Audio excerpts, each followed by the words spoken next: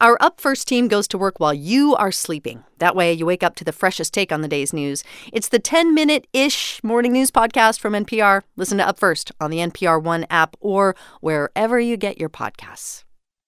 A couple of years ago, Alice Wong received an invitation from the White House. In 2015, the White House hosted a reception in celebration of the 25th anniversary of the Americans with Disabilities Act. Yep, Wong uses a machine to help her breathe, but more on that in a bit. Anyway, she was invited to the White House to help celebrate the anniversary of a landmark piece of legislation signed into law by President George H.W. Bush that prohibited discrimination based on disability. When Wong got the invitation, though, she kind of ignored it. I didn't reply because, I don't fly because of my disability, and, there was no way I was going to go there. But the Obama White House wasn't going to take no for an answer. They're like, oh, wait, actually, we have this thing lined up for you. There's a telepresence robot. A telepresence robot. So picture this. Wong was at home in San Francisco sitting in front of her computer. And using her computer's video camera, she beamed her face onto a device in the White House that looked like a large iPad on wheels, which Wong could control from her keyboard. She became the first person ever to visit the White House or meet the president by robotic presence. And she wants that experience memorialized on her epitaph. I was able to meet President Obama, which was something that will be marked to my gravestone. President Obama in 2015.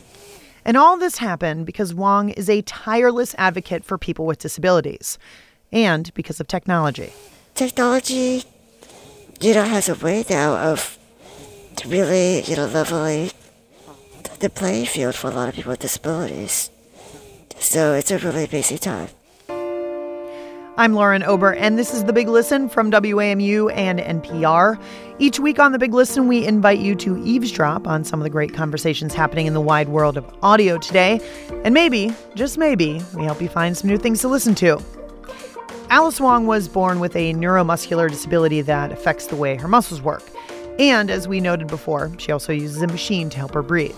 So I'm wearing a mask that's over my nose. It's connected to a tube. And it gives me breaths of air. So it just gives me additional support to help me breathe and talk and save my energy. And Wong needs to save her energy because she's a busy person these days. She's the founder of the Disability Visibility Project. It's an online community dedicated to recording and sharing disability stories. Recently, the project partnered with StoryCorps to preserve oral histories of the disability community. The only disability is a bad attitude. I love Stella Young's response. No amount of smiling at a flight of stairs ever turned it into a ramp. To date, the project has collected more than 140 oral histories of people with disabilities. Maybe you've heard some of them on your favorite public radio station.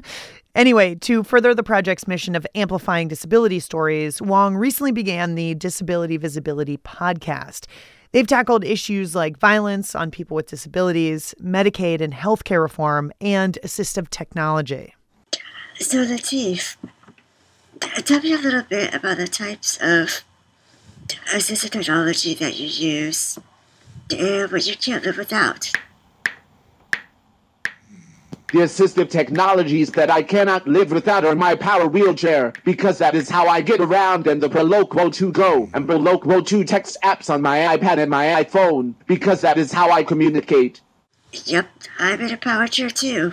We'll chat more with Wong in a bit about why it's necessary for people with disabilities to control the disability narrative. But now we're going to hear from another woman working to flip the media script for a marginalized group. Journalist Liz Plank came to prominence during the most recent American presidential campaign with a video series called 2016-ish. The Vox series tried to explain just what the heck was happening during the campaign, but from a decidedly feminist and millennial perspective. For example, Trump's comment about grabbing women in their you-know-where. Dear GOP dudes, we're suddenly realizing that Donald Trump is a flaming misogynist after over a year of women telling you that he's in fact a flaming misogynist. Thank you for joining us. Welcome to the club, or as women call it, our daily lives. Well, the election has come and gone. Donald Trump is president, and Plank is back with a new video series and companion podcast, both called Divided States of Women, the podcast she co-hosts with Heather Herzog. Both series examine the lives of women in 2017. It's almost impossible to be a female in America and avoid body negativity seeping into your psyche. Of course, some of us experience it more than others, but if you're a woman, your body is fair game for scrutiny in a way that men's are not. Liz Plank, co-host of Divided States of Women. Welcome to The Big Listen. Thank you for having me. I'm excited to be here. So, by my estimation, I would say that you are a professional feminist. Would you agree with that assessment? I mean, I try. You know, people ask me all the time, when did you become a feminist? And I want to ask them, when did you decide you weren't a feminist? Because that's how it should work. You should have to explain why you're not for gender equality, not why you fight for it. Right. But I always say that I was a feminist in utero because my mom was a hardcore feminist, and she never let me be anything else but that. You know, there's this shift now where younger women are owning their feminism. Some men are claiming it as well. What do you think it means to be a young feminist in 2017? It means to be whoever, whatever the frick you want. And feminism, its popularity has always shifted over time, right? So remember when Time magazine said that feminism was dead because Ally McBeal wore skirts or something? And then, 3 or 4 years ago, Time magazine also decided that feminism had to be banned as a word because it was so overused and so popular that we're sick of hearing it. We don't need it anymore, which is equally disturbing.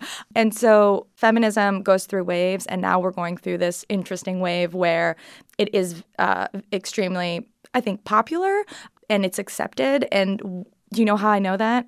Because I went to a young women conservative conference in Dallas, and almost every single woman I spoke to identified as a feminist. Oh, interesting. Some of them wholeheartedly. Others sort of say, well, I'm a second-wave feminist, or I'm a first-wave feminist. They have to qualify it. They have to qualify it and say, this is what feminism means to me. This whole third-wave stuff that's going on, I really don't identify with that. What don't you like about the third wave? Like, it's just, I've heard that a lot just today. Like, the third wave seems like it's turning a lot of people off. Like, what words come to mind when I say third-wave feminism? Something that I deal with a lot, I'm from Columbus, which is super LGBT friendly. I don't personally agree with just walking around naked and I know it's anti-objectifying, but walking around like that and I don't know, that's just not my thing, and it makes other people uncomfortable. And I have my little brother is trans, so I love the LGBT community, and I'm not a homophobe or a xenophobe or any of that, but there are things we can't push our beliefs on you. So everyone's working definition of their own brand of feminism is going to be different. So then how do you bridge that if we're talking about quote unquote women's issues, then how do you square partisanship within that? Right.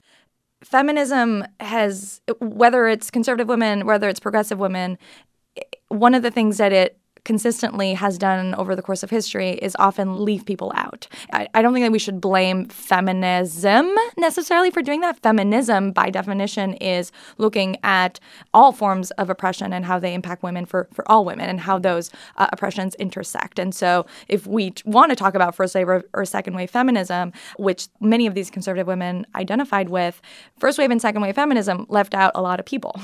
And, intersectional feminism, or the wave of intersectionality that came after that, is much more inclusive and a sort of a upgrade of feminism. And actually a lot of people would look back at what feminism was for first wave and second wave and say that wasn't really feminism. Right. One of your podcast episodes, you talk about guns, and particularly how the NRA approaches female gun ownership, but also how it could be a feminist issue. Leanne is modeling the Belladonna by Chameleon Bags, a beautiful, functional, everyday bag with many organizing pockets. The concealed carry pocket is padded to reduce gun visibility and enclosed with a 3-sided heavy-duty zipper for top, left, or right-hand access. Made of vegan leather and sold with a... You are sort of delving into all the crossroads I feel like, with your podcast. Yeah, and it's really fun because my co-host Heatha Herzog, we are really good friends, and she obviously is conservative, and I'm not. I'm Canadian. That's how I label myself, which basically means communist. Really, let's be honest. So we have really interesting conversations where sometimes we do agree, and sometimes I'll take a more conservative viewpoint, and she'll take a more progressive viewpoint on something. Right. Our next episode, we feature a conversation with Esther Perel about cheating and this new glass ceiling that women have finally broken through, which is the cheating gap. So many different reactions to that. It's been so interesting to ask women. So many women react. Smash right through they're it. like, great, whatever. Finally. I'm cheating on everybody now. Exactly. Cheating on my bosses, cheating on my dog. Right. And other women believe, no, like us acting more like men is not actually equality. Right. And, in terms of doing their bad behavior. Or mirroring it. So we, had a really interesting conversation. She's married, and I know that she's very traditional in her approach to marriage. She agreed with Mike Pence's rule about her husband not meeting up with women if there's, which I find, ridiculous. And I told her, if I cheated, I feel like I could never tell you. And she said, you know what? I cheated in my last relationship. And we sort of had this exchange of, so it's really, really fun. It's a lot of genuine surprises about sort of, the multifaceted perspectives that and experiences that women have. I feel like I would be remiss if we didn't talk about sexual harassment in the workplace. What? Because really? Is that coming up? It's interesting that all of this is coming out in this like fire hose blast, it seems. Obviously, workplace harassment is not new. Women have been experiencing this for as long as they have been in a workplace. Right. But now, these very high-profile cases. And I wonder what you think all of that can be attributed to. Because, again, like we said, this is not the first time that men have been accused. I mean, people are listening, I guess. Yeah. Now. I mean, what was really interesting was, obviously the Me Too hashtag with millions of women using it to talk about their trauma and talk about traumatic experience that they've had was incredibly powerful. But I also, to be completely honest with you, it was powerful, but it also felt like we've done this before. Yeah. Women are talking about this all of the time. Right. And, a year ago, almost exactly, women were talking about this because the current president of the United States of America was accused of very similar, crimes by multiple women. Right. And the kinds of stereotypes and victim blaming that were put out into the ether on cable news, on mainstream media.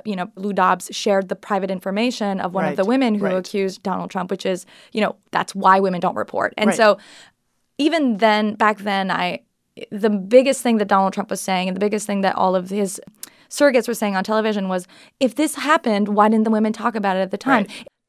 That's why, because Lou Dobbs is going to tweet out to millions of people your private information. Right. That's why women don't report. And so again, after the Me Too, hashtag, which was brave and powerful, and I was so proud of all of the women who came forward with these really traumatic experiences, I wanted a paradigm shift. I was, okay, we know that women go through all of these experiences. We know that women are incredibly unsafe in the world. Where's the conversation with men? Right. What are the men doing? Right. And reading our stories is unfortunately not enough. Most sexual violence, if you combine both genders, because there are male victims, still 78% of sexual violence is perpetrated by men in this country. Sure. Liz Plank, co-host of Divided States of Women from Vox Media, thanks for hanging out with us. It's been a pleasure. Thank you so much. Thank you. It was great talking with you.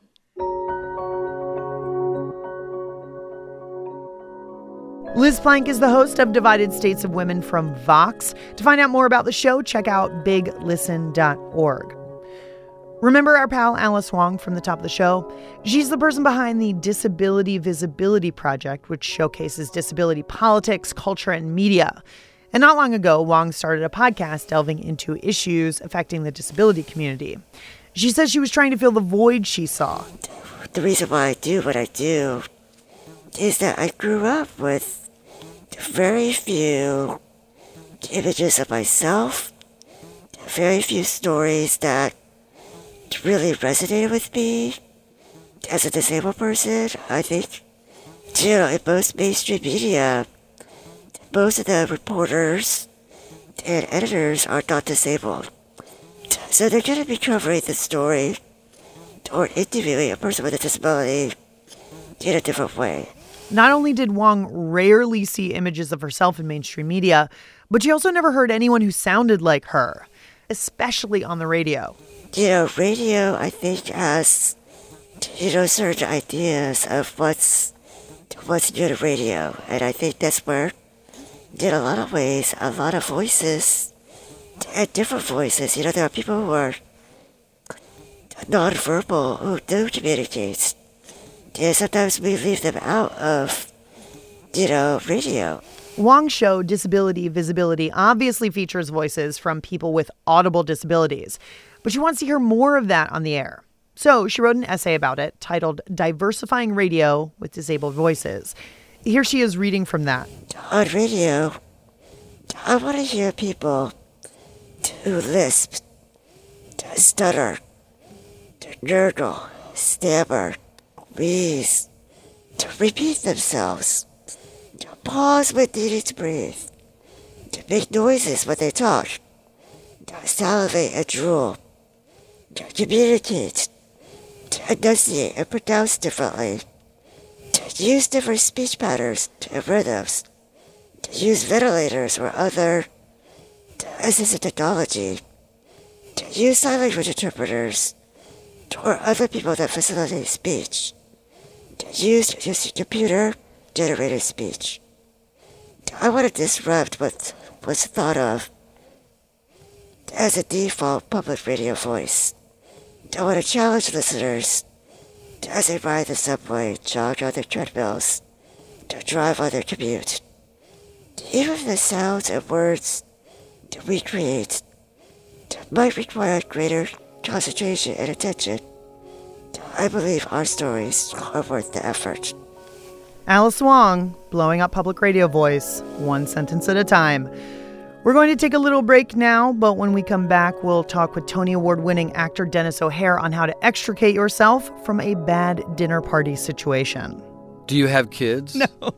See, No. Get yourself a kid. I know. I have a 6-year-old, and it's brilliant. You just kind of go, oh my God, I need to check in. But first, science journalist and numbers enthusiast Joel Werner on how average stories featuring math tend to go. The crazy mathematician who's on the borderline of sanity, who's coming up with these magical ideas. And it's that's not really true. And it's not how numbers work. That's coming up in just a sec. Stick with us. This is NPR.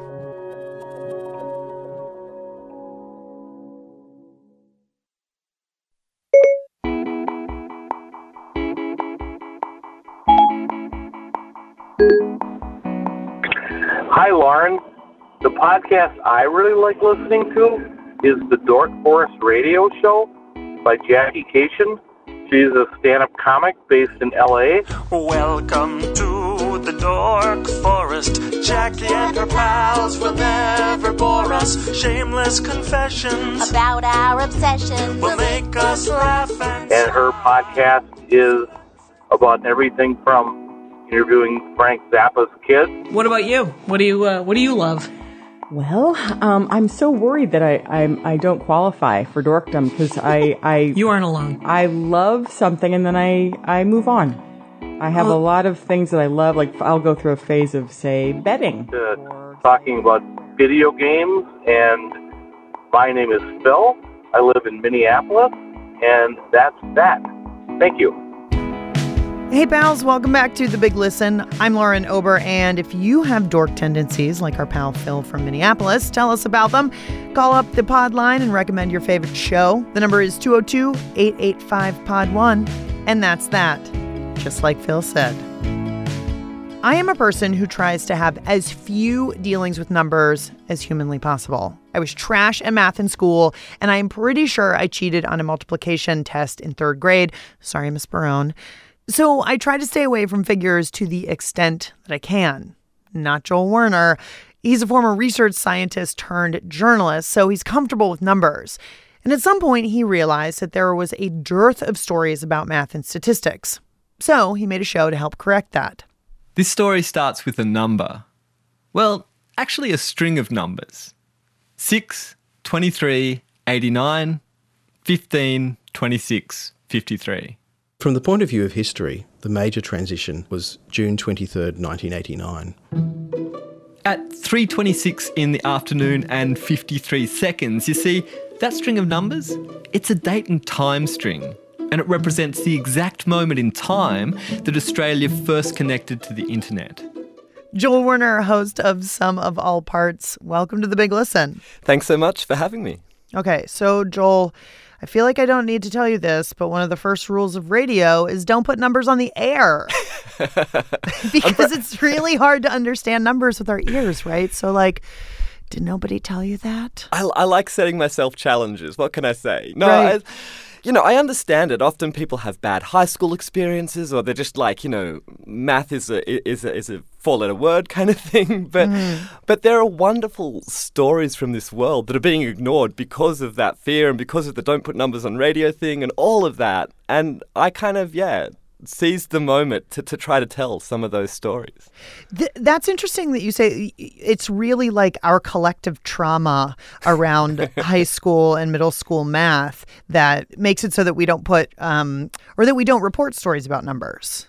Yeah, or if we do, it's the beautiful mind kind of, it's the crazy mathematician who's like, on the borderline of sanity, who's coming up with these magical ideas. And it's like, that's not really true, and it's not how numbers work. And whether you like it or not, math and numbers are woven into the fabric of everything you do every day. When you mentioned crazy mathematician, I thought, well, that is actually how I think of anyone who goes into math is like naturally they have like wild hair and they're just scribbling in the very, very late hours, just like formula after formula after formula. Why do you think we have, and I say we, but maybe it's just me, but have this idea of math being something that's on the fringes? I think sometimes that idea, that sort of caricature of the crazed mathematician is kind of true. One of the stories I tell this season is about a musician, Robert Schneider, from the American band Apples in Stereo, and he kind of gave up music to go and follow a career in number theory. And he got obsessed. And Ohm's law is the fundamental law of electronics. Basically, it's an equation that describes in numbers how electricity flows. And it's so simple. It just has three things in it with an equal sign. And when I saw this law on the page, it completely blew my mind.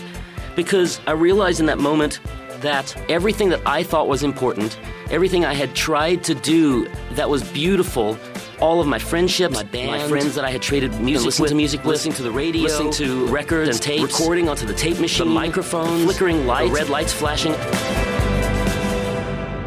All of this stuff was existing against the backdrop of this simple mathematical equation. And it's not just that. My brain was an electrical system. My thoughts and my mind somehow were being supported by this equation. It's this crazy loop of electricity that our entire existence is completely wrapped up in. And all of this stuff was contained in a simple equation that was just algebra on a page. Mathematics took over his life, and maybe in those cases, I think it is its own world in a way. So it is a language that normal people like you and I don't speak. And so maybe there's a tendency for some people to kind of just immerse themselves in that world.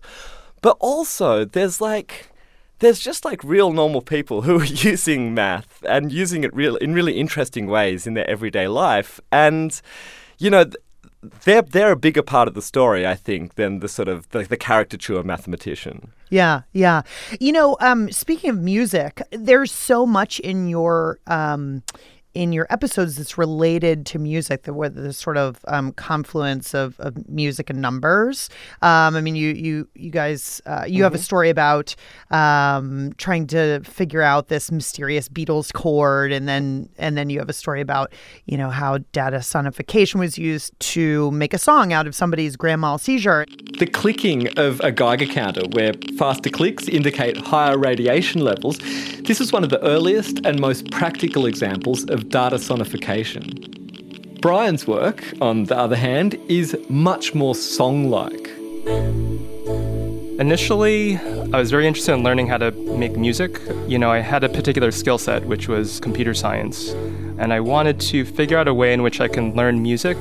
And so, I did some research into data sonification, and, I wasn't very kind of satisfied with the current state of data sonification. I think a lot of times it's almost like listening to a chart, So the question I always had is like, why make it into sound if it's already fine as a chart? So I kind of used that as the challenge for this project to make kind of meaningful data music, essentially. And it's so interesting. Do you think music can be used to explain math and numbers in some way, that's sort of a good proxy for us lay people? Oh, absolutely. Like, I think there's definitely a connection between science and music. Like Brian May, the lead guitarist of Queen, also happens to have a PhD in astrophysics. When did they find the time? Yeah, right. Brian Cox, the BBC's sort of poster boy for science, was in the band Dream. Do you remember Dream? They had that horrible song in the 90s, Things Can Only Get Better. No, but I was sure hoping you would sing it. Yeah. Hey, I've gotten over the whole thing. Singing on radio. I'm putting numbers on radio, and I'm putting bad singing on radio as well. So yeah, I definitely think there's this synergy between maybe the parts of your brain that understand science or understand numbers have some connection to sort of learning and playing music. And this is me just speculating now, so please, listeners, don't take this as gospel. But like, I also think that, when you think about what math is, it's us making up these symbols that we then try to put together in a way that explains something in the natural world, right? So it's just like a language we use to try to describe things that happen. And like writing music is kind of like that as well. Like making an instrument is a way to harness the sound. Like it's a physical way to harness the sound, or writing notation is a way to sort of write down a description of something that happens, like sound waves, Right. And so maybe there's a connection there. Maybe it's both this way of us trying to harness something in the natural world that's otherwise indescribable, that's more felt. Right. It's some type of translation. Yeah, absolutely. Yeah, that's interesting.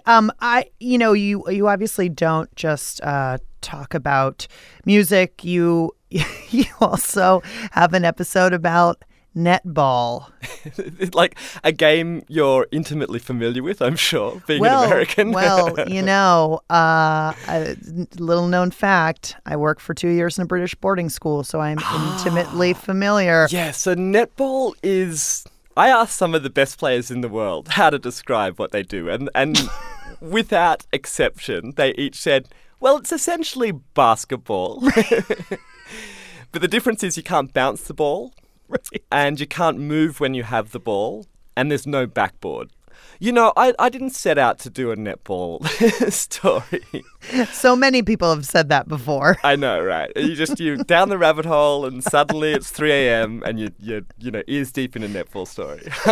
Mitch Mooney, he told me that he'd gone and studied how biologists study the way that fish school, and then applied that science to analysing Australia's opponents in netball. Inspired by research like Ash's, Mitch Mooney starts to figure out how the science of collective behaviour could give the Australian netball team a competitive edge. We wanted to know a bit more about New Zealand. So what tendencies did they have? Were there any things that they typically did that could give us some sort of knowledge that we could use? And I thought, well, if we actually looked at a team like New Zealand, like England, like Jamaica, as a biologist does, as like a schooling fish, as a collective behaviour, as opposed to individuals doing stuff, maybe that can actually give us some sort of advantage on the court. Maybe we could come up with a strategy that might be able to address the collective behaviour more so than the individual. And I almost dropped the phone. It's that moment where you're sort of like, maybe there isn't going to be a story here. Maybe, maybe I'm just like going down a dead end, and then suddenly this guy says, yeah, I've been using fish science, and you're like, bingo. Joel Werner is the host of Sum of All Parts from the Australian Broadcasting Corporation. To find out more about the show, hit up biglisten.org. Well, it's time for another quick break, but when we come back, we'll talk to actor Denis O'Hare about his murder mystery podcast, Deadly Manners, which is set at a pretty swanky dinner party. You know, as we go along, people start dying. People start dying. It's a locked room mystery, and so we run around and try to figure out who. We try to eliminate people, as suspects. And, at the end, there's a shocker. There's a twist. I'm just going to say that. Well, you just have to stick around to find out. Stay put. This is NPR. Ever get to Friday, look back on the week, and say to yourself, what just happened? I'm Sam Sanders. Check out my podcast, It's Been a Minute, where every Friday we catch up on the news and the culture of the week and try to make sense of it all. Listen on the NPR One app or wherever you get your podcast.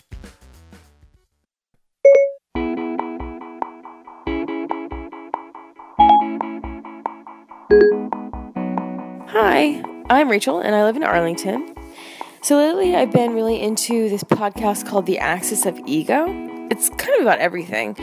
And that's why I like it so much, because the topics vary so drastically, from baseball to online dating. Not that long ago, I, like many people, considered using dating websites to be the equivalent of wearing a big flashing sign that says, "I can't function in normal society." Today, however, I realize that the fact that I can't function in normal society is merely a coincidence. The reality is that the easiest and simplest way to meet people is through these devices to which we're tethered 24 hours a day. But they're all really relatable and light and just easy to listen to.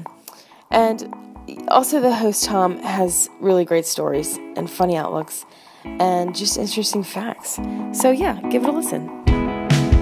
Hey pals, welcome back to The Big Listen. I'm Lauren Ober, and if you're like our friend Rachel from one of the many Arlingtons of America, who knows which one, and you too love a quirky little indie podcast, give us a scoop, call the pod line and leave a message. The number is 202-885-POD1. Cool. If you've watched TV or movies in the past decade, chances are you've seen Denis O'Hare in action. The Tony Award-winning actor has been in everything from Milk and Dallas Buyers Club to This Is Us and American Horror Story, where he played a transgender bartender named Liz Taylor. No pity party in my bar. Especially when the guest of honor can't see that he's the luckiest man who ever checked into the Hotel Cortez. But recently, O'Hare turned his focus to audio. He's one of the stars of the campy murder mystery podcast, Deadly Manners. The show's ensemble cast includes LeVar Burton, Anna Klumsky, and RuPaul, to name a few. O'Hare plays Bill Billings, husband of Blue Blood hostess Veronica Billings, who is played by Kristen Bell. Veronica rejoined her husband, who sat at their grand piano playing a jaunty tune. Keeping the spirits up too, I see. I may not love these parties of yours, but I do love you. And it pains me to see you so upset. What are we going to do? What are we going to do? Denis O'Hare, welcome to The Big Listen. Thank you. Happy to be here. Give us a synopsis of Deadly Manners, this murder mystery podcast you're starring in. Well, and I don't want to give away too much, so I have to be careful. No, what I know. Major spoiler alerts that you'd have to. Yes, you have to dance around it. But it basically is a festive party being given by a very wealthy couple who are politically connected. And it's, of course, a strained marriage. And I play the husband, who's a little bit in the background. He's a little bit of a milquetoast. And my very powerful, glamorous, charismatic wife is very much in the foreground. And all of her kooky guests are in the foreground. And, as we go along, people start dying. Attention! Attention, everyone! As you may have noticed, there is a bit of a storm raging around us. Rest assured, should roads become undrivable, you are all welcome to stay here until it lets up. I can't afford to have anything happen to any of you. Literally. Perhaps I should go grab some candles, just in case. Veronica left, and the guests chattered on. Forks feeding into hungry mouths, plates being scraped, glasses clinking together, the sound of a soft piano. It was a lavish affair, and everyone seemed to be enjoying themselves. Until... the power went out completely. Where's the light? This isn't good. Turn the power back on. And then... What was that sound? Was that a gunshot? Couldn't be. When the lights came on, a shriek was heard from a nearby room. In the billiards room, everyone found an astonished Veronica standing over the dead, bleeding body of the formerly fabulous Enrique Ensemble. A bullet hole through his head, a silver pistol on the ground beside him. It's a locked room mystery, and so we run around and try to figure out who. We try to eliminate people, as suspects, and then, of course, your suspect dies, and you're like, oops, he didn't do it, unless he's really clever. Right. And at the end, there's a shocker. There's a twist. I'm just going to say that. There's a twist. So Deadly Manners it takes place around this dinner party, and it's a very upscale dinner party. It's very fancy. I'm sure people were wearing gowns and tuxes. Amazing, elegant, yes. Right. People were sort of smoking cigarettes out of a holder or something like that. People with colorful socks, yeah. I think. I definitely had good socks on. Exactly. They were not drinking beer at this party. No. It was sort of they were drinking claret or something. I'm wondering, have you ever been to just a horrendous dinner party? Obviously not one that ends the way this dinner party ends. In murder. But have you had some trashy ones? I have. Yeah. I mean, I've been to. I'm in the sort of fundraising nightmare world where, as an actor, oftentimes benefits, award ceremonies, fundraisers, things like that. Yeah. But, it's always chicken. You never get enough food. And at the same time, you overeat, which is impossible. You have the bread and the butter, and you go, I never eat bread and butter, but now I'm going to eat it because I'm desperate to do something. And then you're always next to somebody who doesn't know how to have a conversation. Ugh. And so, you're pulling teeth for an hour and a half, and it's just... My favorite one ever was I was doing one for Roundabout. Roundabout Theater. Roundabout Theater. And I was doing Assassins, and I had a huge red beard, like this crazy red beard. And I played Charles Guiteau, and it was a real beard. And... there's only 9 of us in the play. Mm-hmm. And as part of our punishment, we had to go to a fundraiser. And, I was next to someone, and she was literally married to an 80-year-old, and she was 30, and she was nice. And she turned to me and she goes, "What do you do?" And I went, well, I'm an actor. Oh, are you in anything now? I'm like, well, funny. You should say that. I'm in Assassins, which is being done right now at Roundabout, which is the theater company that we're here for and the fundraiser. And she turns to her husband and she goes, oh, did we see that one? He went, yeah. And she goes, oh, yeah, I didn't like that one. No. And then she goes, which one were you? And I said, I'm the one with the big beard.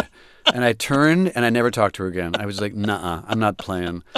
But that's what these things are. You sit at these things, and I did one for the ballet once where all the young ballet dancers, New York City Ballet, were coming up to me because they liked American Horror Story. Uh-huh. And I was sitting with the old fogies, and this man next to me, was so rich and so irritated that these kids knew me. Yeah. And finally he turned and he said, who are you supposed to be? And I said, no one.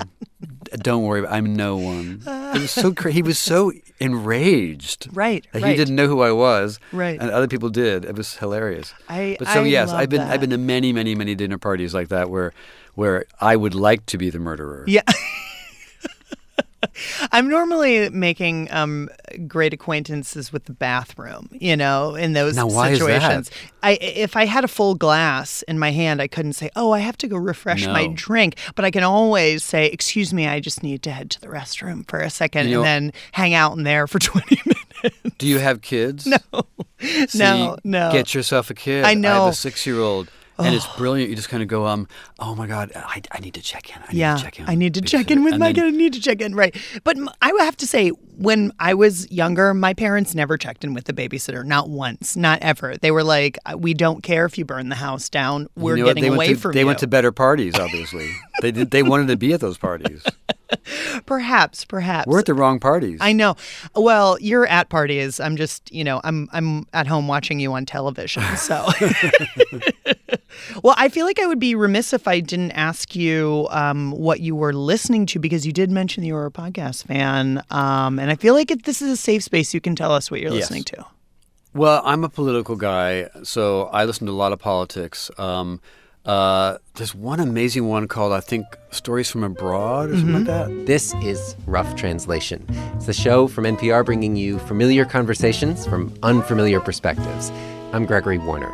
One was about two guys in prison who were reading Anna Karenina to each other by doing it by tapping on the wall in Morse code, which I absolutely adored. One evening, when the guard is at the other end of the line of cells, just out of earshot, the guy in the cell next to Mohammed whispers through the door saying, "Learn ABC through the wall. Learn ABC through the wall." I did not understand. Learn ABC through the wall. How can I?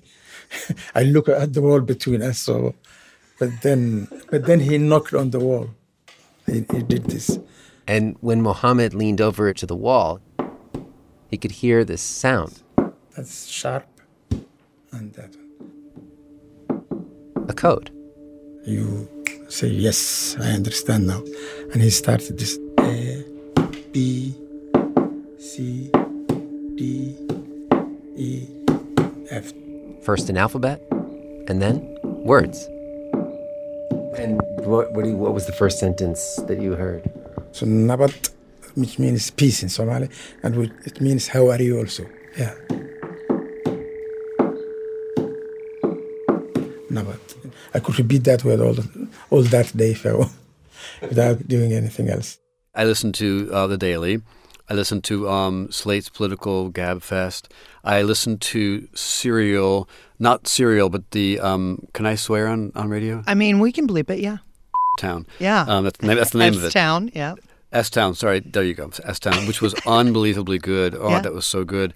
Selected Shorts, I like that. Have you ever read for them? A lot. Yeah. A lot. I've probably done, at least 10 or 11 times. Right. I love Selected Shorts. Well, you have a great voice and you're a great actor, so it makes sense. And then there's another one where you, as an actor, it's an opportunity to do things you don't ordinarily get to do. Yeah. My favorite ever was doing a Neil Gaiman story where he curated the evening. Oh. And it was a story he wrote for Ray Bradbury. It was a 90th birthday present for a friend of mine. And it was written as a tribute to him, to all of the things that he'd made, to all the things he'd created. And it was written as a warning to me, and because I started finding myself losing things, and I didn't want to lose him. I'm forgetting things, which scares me. I'm losing words, although I am not losing concepts. I hope that I'm not losing concepts. If I am losing concepts, I am not aware of it. If I am losing concepts, how would I know? Which is funny, because my memory was always so good. Everything was in there. Sometimes my memory was so good that I even thought I could remember things I didn't know yet. Remembering forward. I don't think there's a word for that. Is there? Remembering things that haven't happened yet? I don't have that feeling I get when I go looking in my head for a word that isn't there, as if someone must have come and taken it in the night. I was just geeking out because I love Ray Bradbury and Yeah. I love Neil Gaiman. Yeah. It was so much fun. It sounds But like it. that's what I did. Yeah. Those are my podcasts, almost all the political ones. Yeah. I really enjoy those. And I listened to one for a while about great books, and they were talking about Beowulf. Mhm. But I don't know. I found it oddly boring. And I'm surprised because I'm a geek, and I was like, oh my God. You're like, I don't know how Beowulf was boring. I loved it in high Beowulf's school. fantastic. How could it not? And there's my next podcast. Yeah. Beowulf. Denis O'Hare, one of the stars of the murder mystery podcast Deadly Manners. Thank you so much for hanging out with us. It's been an absolute pleasure. Totally my pleasure. Thank you for having me. Denis O'Hare is one of the stars of Deadly Manners from the Paragon Collective. To find out more about his work or any of the shows he mentioned, check out biglisten.org. Well, we've almost reached the end of this week's episode. What? Get out of here. No, it's true. But before we let you go, it's time for Chartography. Chartography is our 60-second mapping of the Apple Podcast charts. But we're not looking at number 1 or even number 100. We're looking at number 289. And if your podcast has reached number 289, well, congrats to you. You'll never want for anything anymore. Okay, so this week's 289 is called The Vanished. Okay, it's about, can you guess? Any guesses what it's about? It's about missing people.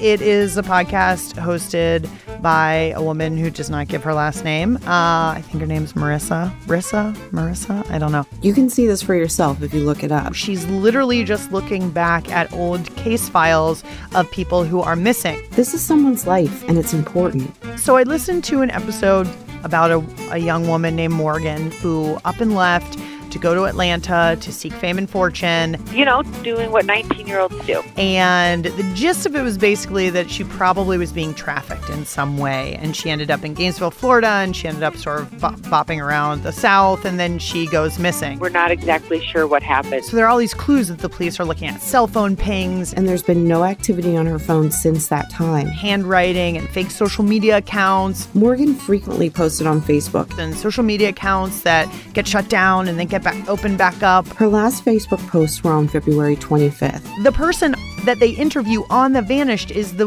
missing woman's mother. You know, because I was worried. Talking about her missing daughter and how no one can find her and they don't know where she is. And I just could not imagine, not being a parent, what it would be like to have your child up and go missing. I knew she shouldn't go. And you have no idea where they are and no one is helping you. The police were called while we were there and they just never came. So maybe you're a super sleuth and you want to help solve all of these missing persons files, then The Vanished. Get to it. Want to listen to the Big Listen on the go? Well, you can. Just go to Apple Podcasts or NPR One or any fine purveyor of podcasts and hit subscribe. Then we will slide into your feed every week automatically. Also, when you're subscribing, leave us a little review. Please and thanks. Also, check us out on Facebook and Twitter. We're at Here Big Listen. That's HEAR Big Listen. We are almost as hilarious as that photo of the president trying to do that weird handshake in Asia. Should you want to send us a love note or 3, our email address is biglisten@wamu.org. The show today was produced by Daisy Rosario, Ponzi Rutch, and Abby Holtzman. Jake Cherry mixed the show. I, Lauren Ober, was avoiding math at all costs. David Schulman composed the theme music. Other music in the show came from Army Navy, the band, not the store. The Big Listen is the brainchild of boss lady Andy McDaniel and her boss man JJ Yore, and is produced by WAMU and American University and distributed by NPR in Washington, D.C., capital of America. And now a few final thoughts from our pal Alice Wong, founder of the Disability Visibility Project. Through a partnership with StoryCorps, Wong is working to lift up the voices of the disability community, and she's trying to counter the lack of coverage of disability issues. It's absolutely true that anybody can become a member of the disability community at any time. All it takes is a chronic illness, a car accident, you're a part of our community. People want to separate and kind of distance themselves from people with disabilities is part of the reason why there's such kind of little coverage. With the StoryCorps Collaborative and her podcast, Wong is bridging that distance between those who are disabled and those who are not. In a way, her work is like a love letter to her community. I can't tell you how much I love my community and how much I want to share this beautiful community. There are a lot of folks who just don't have an interest or whatever, but they are losing out on an amazing, vibrant, really beautiful, and dynamic population that's really changing the world. And Wong is a big part of that. Thanks for hanging out, friends. Till next time, keep listening, America. This is NPR.